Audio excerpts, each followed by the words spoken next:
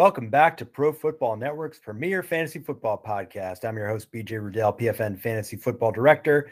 With me, as always, is PFN Fantasy Analyst Jason Katz, better known as Katz. As always, you can find us at profootballnetwork.com, Twitter, Twitch, Facebook, anywhere you get your news and information.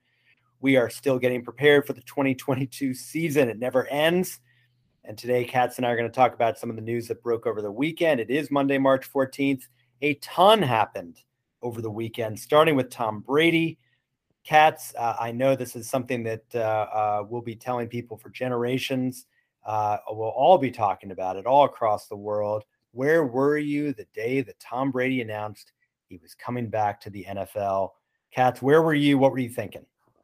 I was just sitting on my couch watching the NCAA tournament selection show, starting to think about brackets. And my first thought is, wow, these sports books have all hands on deck. 64 teams. They're trying to put together all these lines, and now they've got to go and pull down all their NFL futures because Tom Brady just came back and turned the Bucs into a Super Bowl contender once again. So it's just chaos. Is there my thinking is no one realistically can bet against Tom Brady. I mean, he was, I think, the QB8 heading into 2021. I think he and Justin Herbert were somewhere around 8 and 9 interchangeable, but certainly not elite. And people seem to forget that about Tom Brady. That going into the season, there were still doubters, including myself. I didn't have him in the top 5. So do we assume that Tom Brady is elite coming back for another season with Godwin and Evans and who knows who else? Or at some point, does somebody say, I'm a little bit concerned about Brady's age? I stopped being concerned about Brady's age when I erroneously wrote him off as done following that week 4 loss, I think it was, to Kansas City back in 2014. Like, that's how long ago it was. Yes. Brady, he's like 37 years old. It's nearing the end. This makes sense. He's playing terribly. And then he comes back. I think they won the Super Bowl that year. So at this point, I'm going to assume Tom Brady is going to be a top 5 quarterback in the NFL and has the fantasy upside to be top 5 for as long as he decides he wants to play football, which I maintain is going to be until age 50. It is interesting that he retires for about 40 days.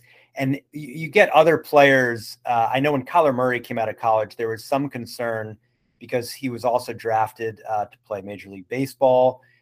I had some concerns. Others did about would he be someone who gets tired of football and decides he wants to do baseball instead? Could he be trusted in dynasty leagues?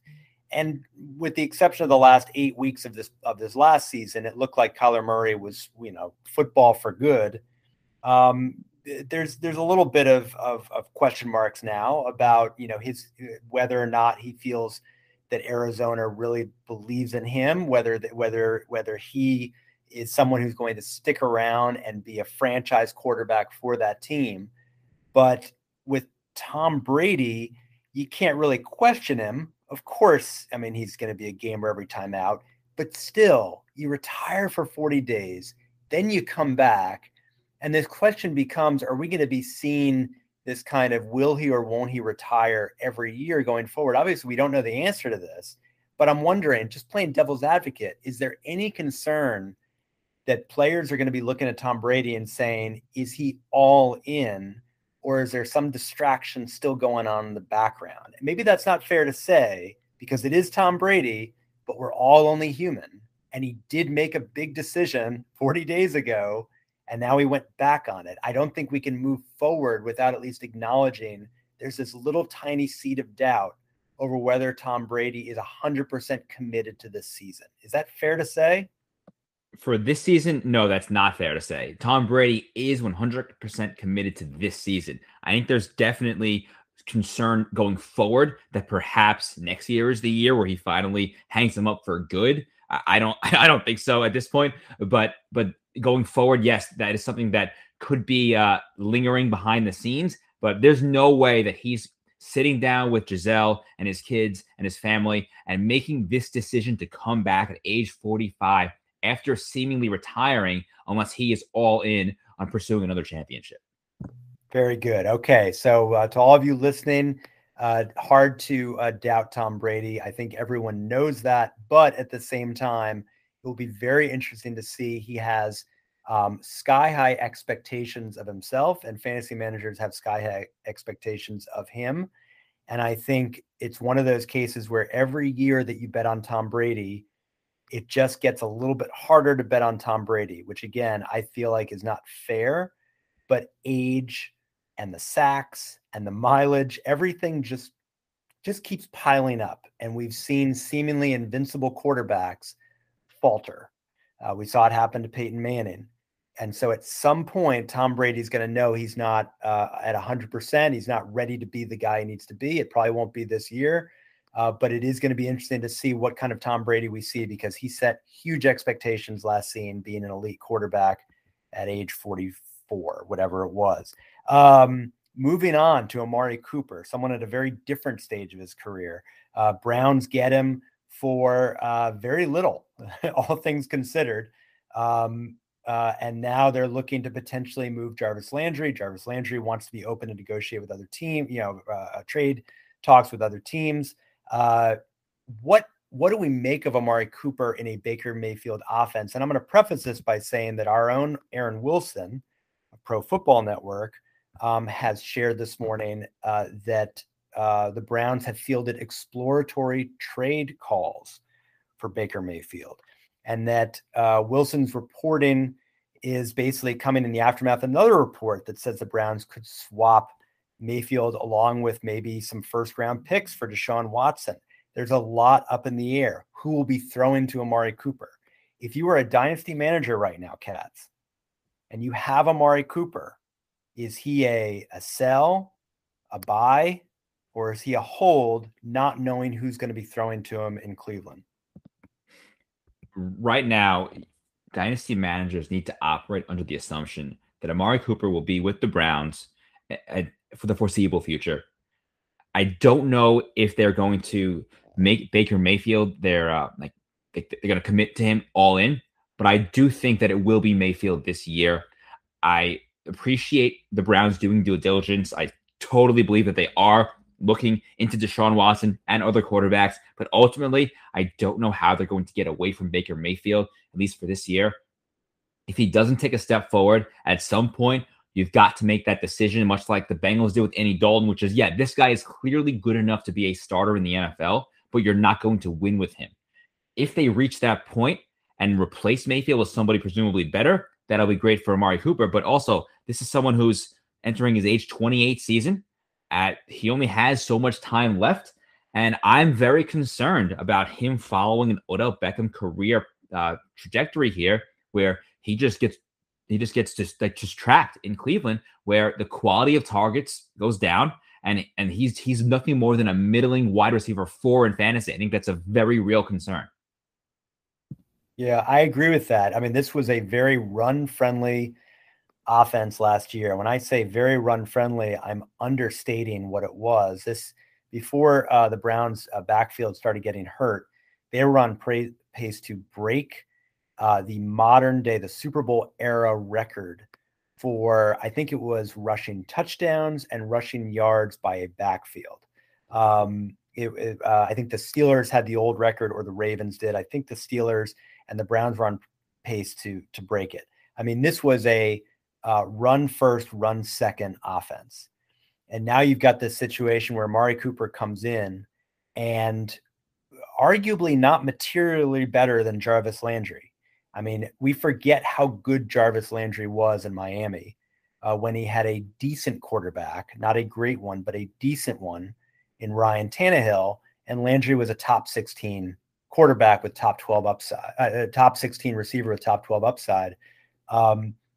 To believe that Amari Cooper can go from an ideal situation in Dallas, even as a non-primary option, but he was still a primary option. He was still one of 3 main options. He just had some injury issues last year. He was a little bit hit or miss throughout his career, but he's still reasonably a top 20 receiver in terms of fantasy. He goes to Cleveland. It's not a better situation. And we saw that even with Jarvis Landry and Odell Beckham taking turns for the worse in terms of their fantasy values once they went there. I don't know that Cleveland can get away with trading Baker Mayfield right now because his value could not get much lower. And if he truly was dealing with the injuries, we have to believe he was, that impacted his play last year, if he is actually a much better version than what we saw last year, and the verdict's still out on that, they have nothing to lose keeping him installed for one more year. This is not a team one quarterback away from the Super Bowl. It seems that they're a little more than that at this point. And unless they're going to make other moves in other directions, it seems that their best hope is to have faith in Baker for one more year, because selling him now, he's going to go to another team. He will probably be better on that other team than what we've seen in Cleveland. And so I would say Amari Cooper is a buy, actually, personally, because I don't think we're going to see the same kind of dysfunction. But I also think that Baker Mayfield is probably going to be in this situation where Cleveland, I agree with you, probably keeps him more likely than not. He plays better next year. And then Cleveland has to figure out, is he the quarterback of the future where he can keep growing in this offense? Or do they find somebody else, at which point, hopefully they have better options out there in terms of free agency. But I'm not giving up on Amari Cooper, but he is what he is. He's probably going to be top 35 this year in terms of receiver.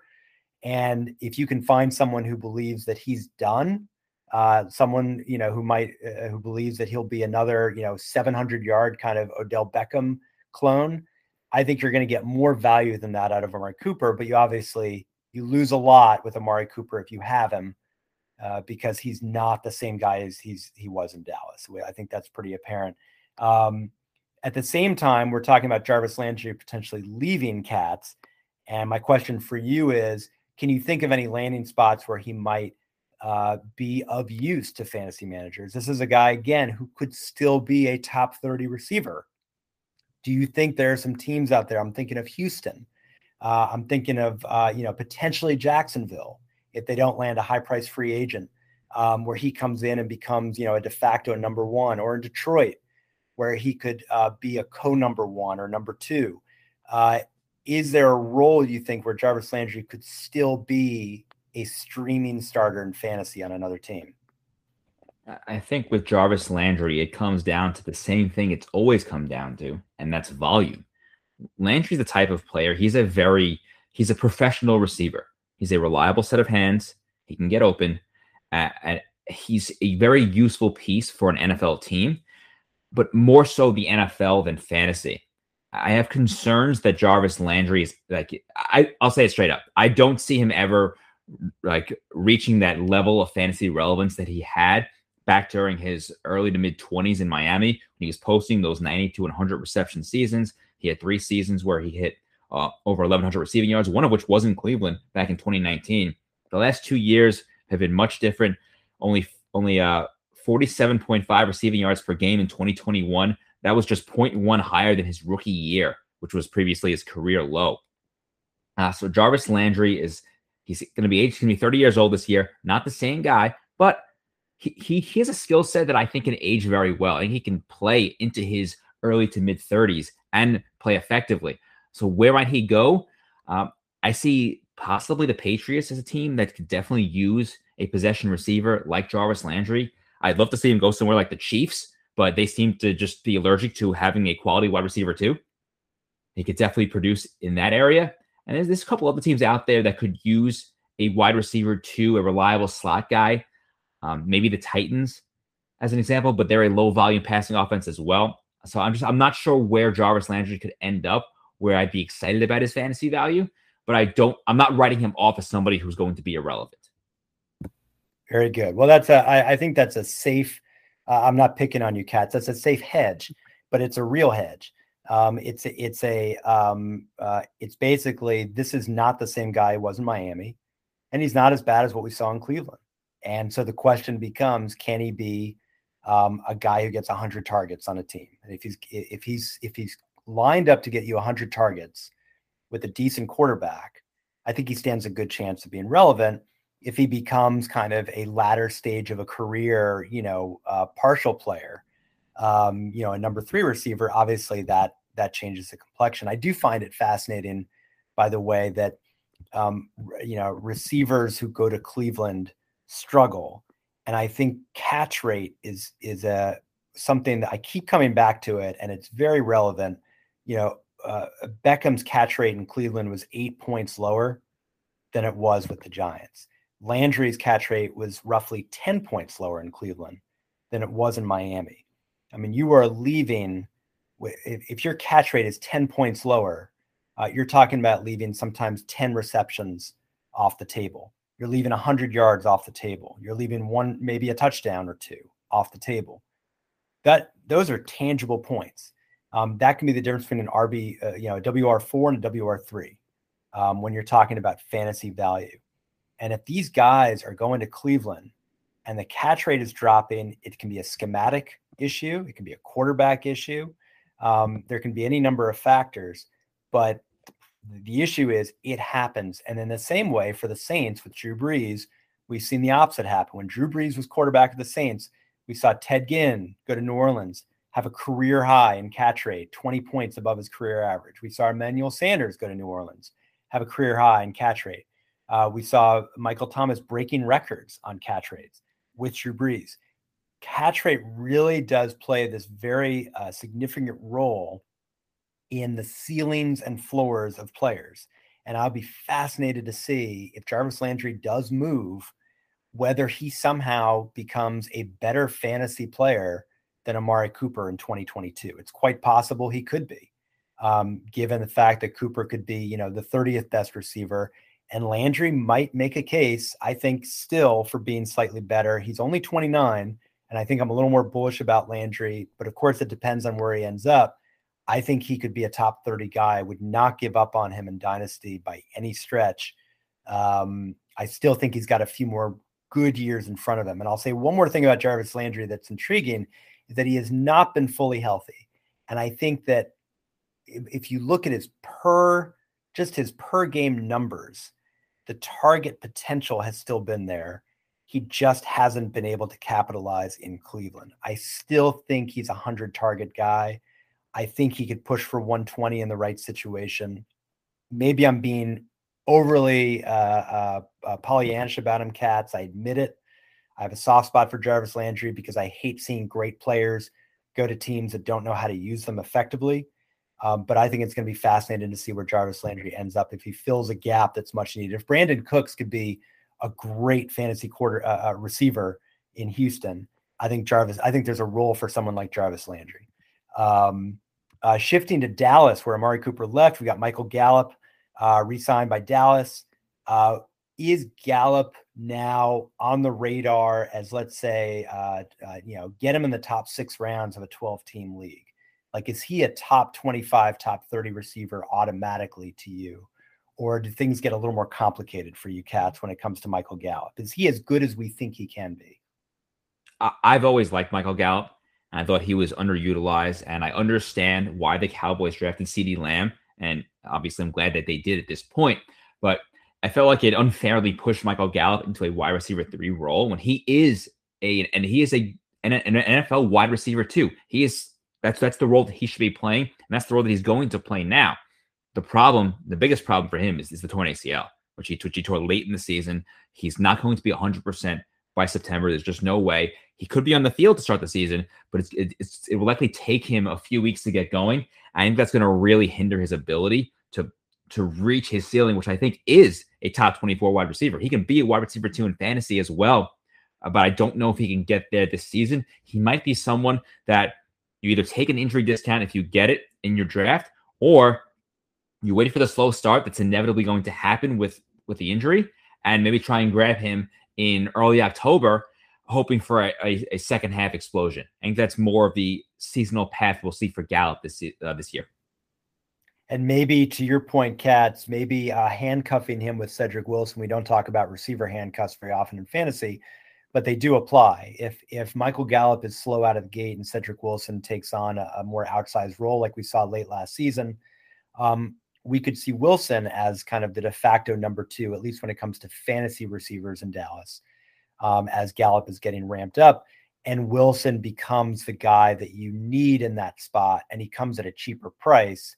And then by October, if you have Gallup, hopefully for Gallup's sake, it flips and he assumes that true number 2 role. Do you think that's fair to say, or do you think Cedric Wilson had a fluky late part of the season and that he's not someone to bank on to fill in for Gallup if Gallup needs that space? I like Cedric Wilson. He's a nice player. There's a couple things at play here. First, as we're recording this on early Monday morning on March 14th, we don't know if Cedric Wilson is going to return to Dallas.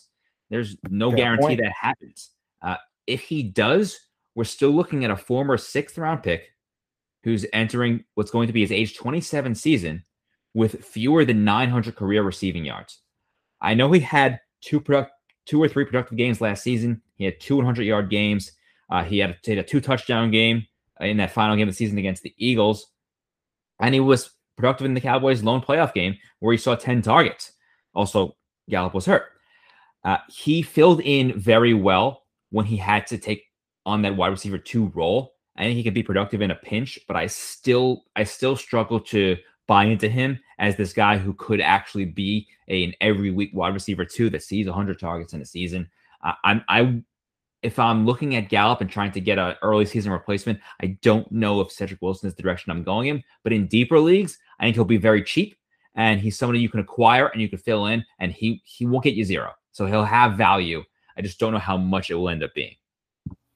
And maybe the big winner out of this is CeeDee Lamb. Maybe CeeDee Lamb, who I had as a top 12 receiver going into last season. I thought it would be when we saw what he did briefly before Dak Prescott got hurt in the 2020 season, when he and Amari Cooper and Michael Gallup all did well. I mean, that was the incredible start to the season that Dak Prescott and that offense had in 2020. But CeeDee Lamb seemed to demonstrate that he could be a top 10 receiver. And it's quite likely that Dallas will look at their offense, a fading Zeke Elliott, Gallup returning from a torn ACL, Dalton Schultz, obviously reliable. I know you're higher on Schultz than I am, if that's fair to say. It seems that CeeDee Lamb is a big winner in this, and it seems that this could be a case where a bullish fantasy manager might look to CeeDee Lamb as their number 1 receiver and finally get what they're hoping to get out of him, that he could be that 1,400-yard, 10-touchdown guy. Any final thoughts on that, Katz? Am I overreaching with that? In my bullishness? Because I love what you say about these Cowboys guys. I know you like following the Cowboys, but I'm big on CeeDee Lamb. Prove me wrong, or what do you think? I'm all in with you on CeeDee Lamb. I think that he is a much better player than what we've seen the past 2 seasons. And the reality is he did get better in his second season. He went from he had 74 catches as a rookie, 935 yards, only 5 more catches in his sophomore year, but he had 1,102 yards. So his yards per reception went up by 1.3. He's improving. They're using him more downfield. And now he's out of the shadow of Amari Cooper. The Cowboys have said to CeeDee Lamb, "You are our wide receiver 1. You're our guy." And this could be the season that his target share finally gets bumped up, because the Cowboys, for all their prolific passing, they haven't given their elite players these dominant target shares. Like we see guys like DeAndre Hopkins and Devontae Adams with these 30% target shares. Lamb had 18% as a rookie and 20.4% as a sophomore. That number needs to be over 25%. And I think it will be this year. And if he can get 25% of Dak Prescott's targets, we could be looking at a 90 reception, 1,400 yards type season. I think you just hit it on the head. When you look at, and I'll offer the last word on that, but just building on CeeDee Lamb, looking at targets is a very big indicator in terms of next year growth. Basically, not did a receiver leave points on the table, but did a quarterback leave points off the table from a receiver? Where once the quarterback goes to that receiver more, are we going to see an uptick? And CeeDee Lamb is a perfect example. He was outside the top 20 in targets. It might surprise many of you listening. It surprised me going into this podcast that Jacoby Myers had more targets than CeeDee Lamb did last year. That's probably going to change this year for many reasons. But if we see that Jacoby Myers out-targeted CeeDee Lamb, we can imagine a scenario where CeeDee Lamb's target share should go up considerably, and his targets will go up probably at least one per game. And if his targets go up at least one per game, he'll be top 12 in targets, and he will realistically be top 12, top 10 in fantasy points because that offense should still be cooking. I'm again BJ Rudell. With me as always, Jason Katz, better known as Katz, Pro Football Network. Find us here every day. Find us on profootballnetwork.com, and we'll look forward to seeing you tomorrow.